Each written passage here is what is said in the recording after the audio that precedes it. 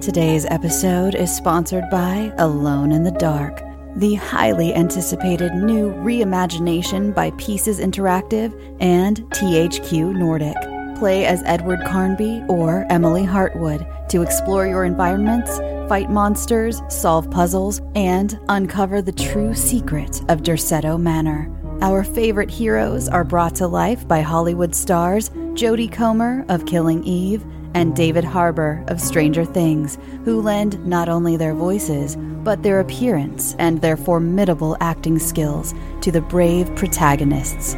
Experience a deep psychological story that goes beyond the realms of the imaginable, all dreamed up by Mikhail Hedberg, cult horror writer of Soma and Amnesia. The team at Pieces Interactive is supported by monster designer and legendary Guillermo del Toro collaborator Guy Davis, as well as Doom jazz legend Jason Conan, who provides his eerie and haunting melodies for the right atmosphere.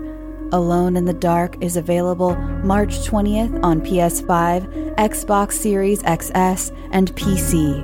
Pre-order your copy now and escape into the dark. This episode is brought to you by Paramount Plus. Get in, loser! Mean Girls is now streaming on Paramount Plus. Join Katie Heron as she meets the plastics in Tina Fey's new twist on the modern classic. Get ready for more of the rumors, backstabbing, and jokes you loved from the original movie with some fetch surprises. Rated PG-13. Wear pink and head to ParamountPlus.com to try it free. Does Monday at the office feel like a storm? Not with Microsoft Copilot. That feeling when Copilot gets everyone up to speed instantly? It's sunny again. When Copilot simplifies complex data so your teams can act, that sun's shining on a beach. And when Copilot uncovers hidden insights, you're on that beach with your people, and you find buried treasure. That's Microsoft Copilot. Learn more at Microsoft.com/AI for all. Hello, everyone. The clip you're about to hear is from one of our exclusive Patreon episodes on a recent horror release, and just like all of our other episodes, it might include major spoilers for said horror release, so don't listen to it if you haven't already seen it. You've officially been warned.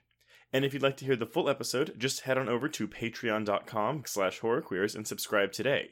Without further ado, here is your exclusive Patreon clip. With this movie, let's go into the naughty bits. Oh, like Lady with the Dick part? Well, yeah, okay. So this movie is called Possessor Uncut, but I promise you there is nothing uncut in this film involving penis shafts.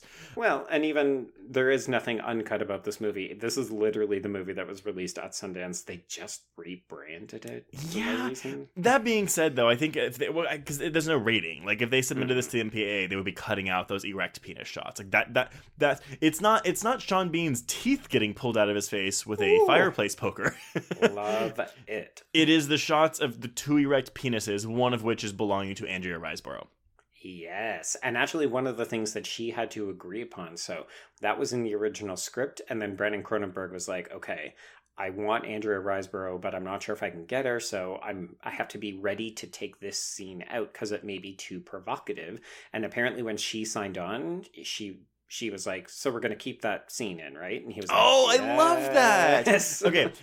So they really wanted this scene in. Why?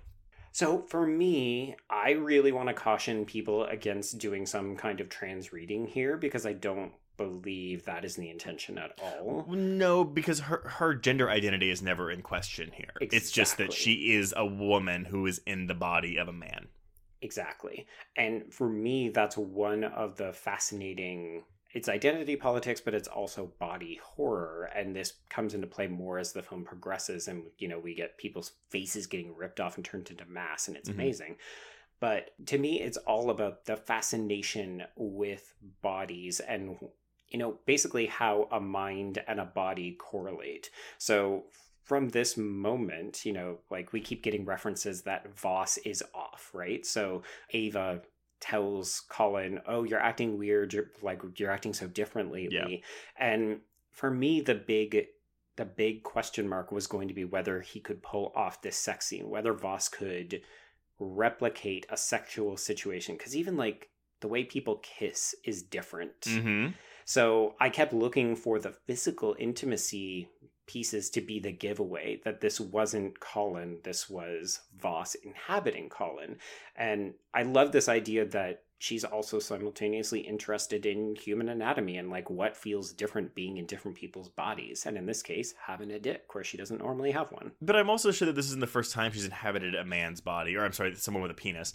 But it's always a fascinating aspect, and again, I keep saying body swap, but like, of body swap movies where you don't get a lot of gender flipping. Although, again, as of this recording, we have not seen Freaky, so we may be diving into this discussion again in a week. Correct, yeah. But it's something that's never explored. Because again, granted, when you think of body swap, you think of Freaky Friday.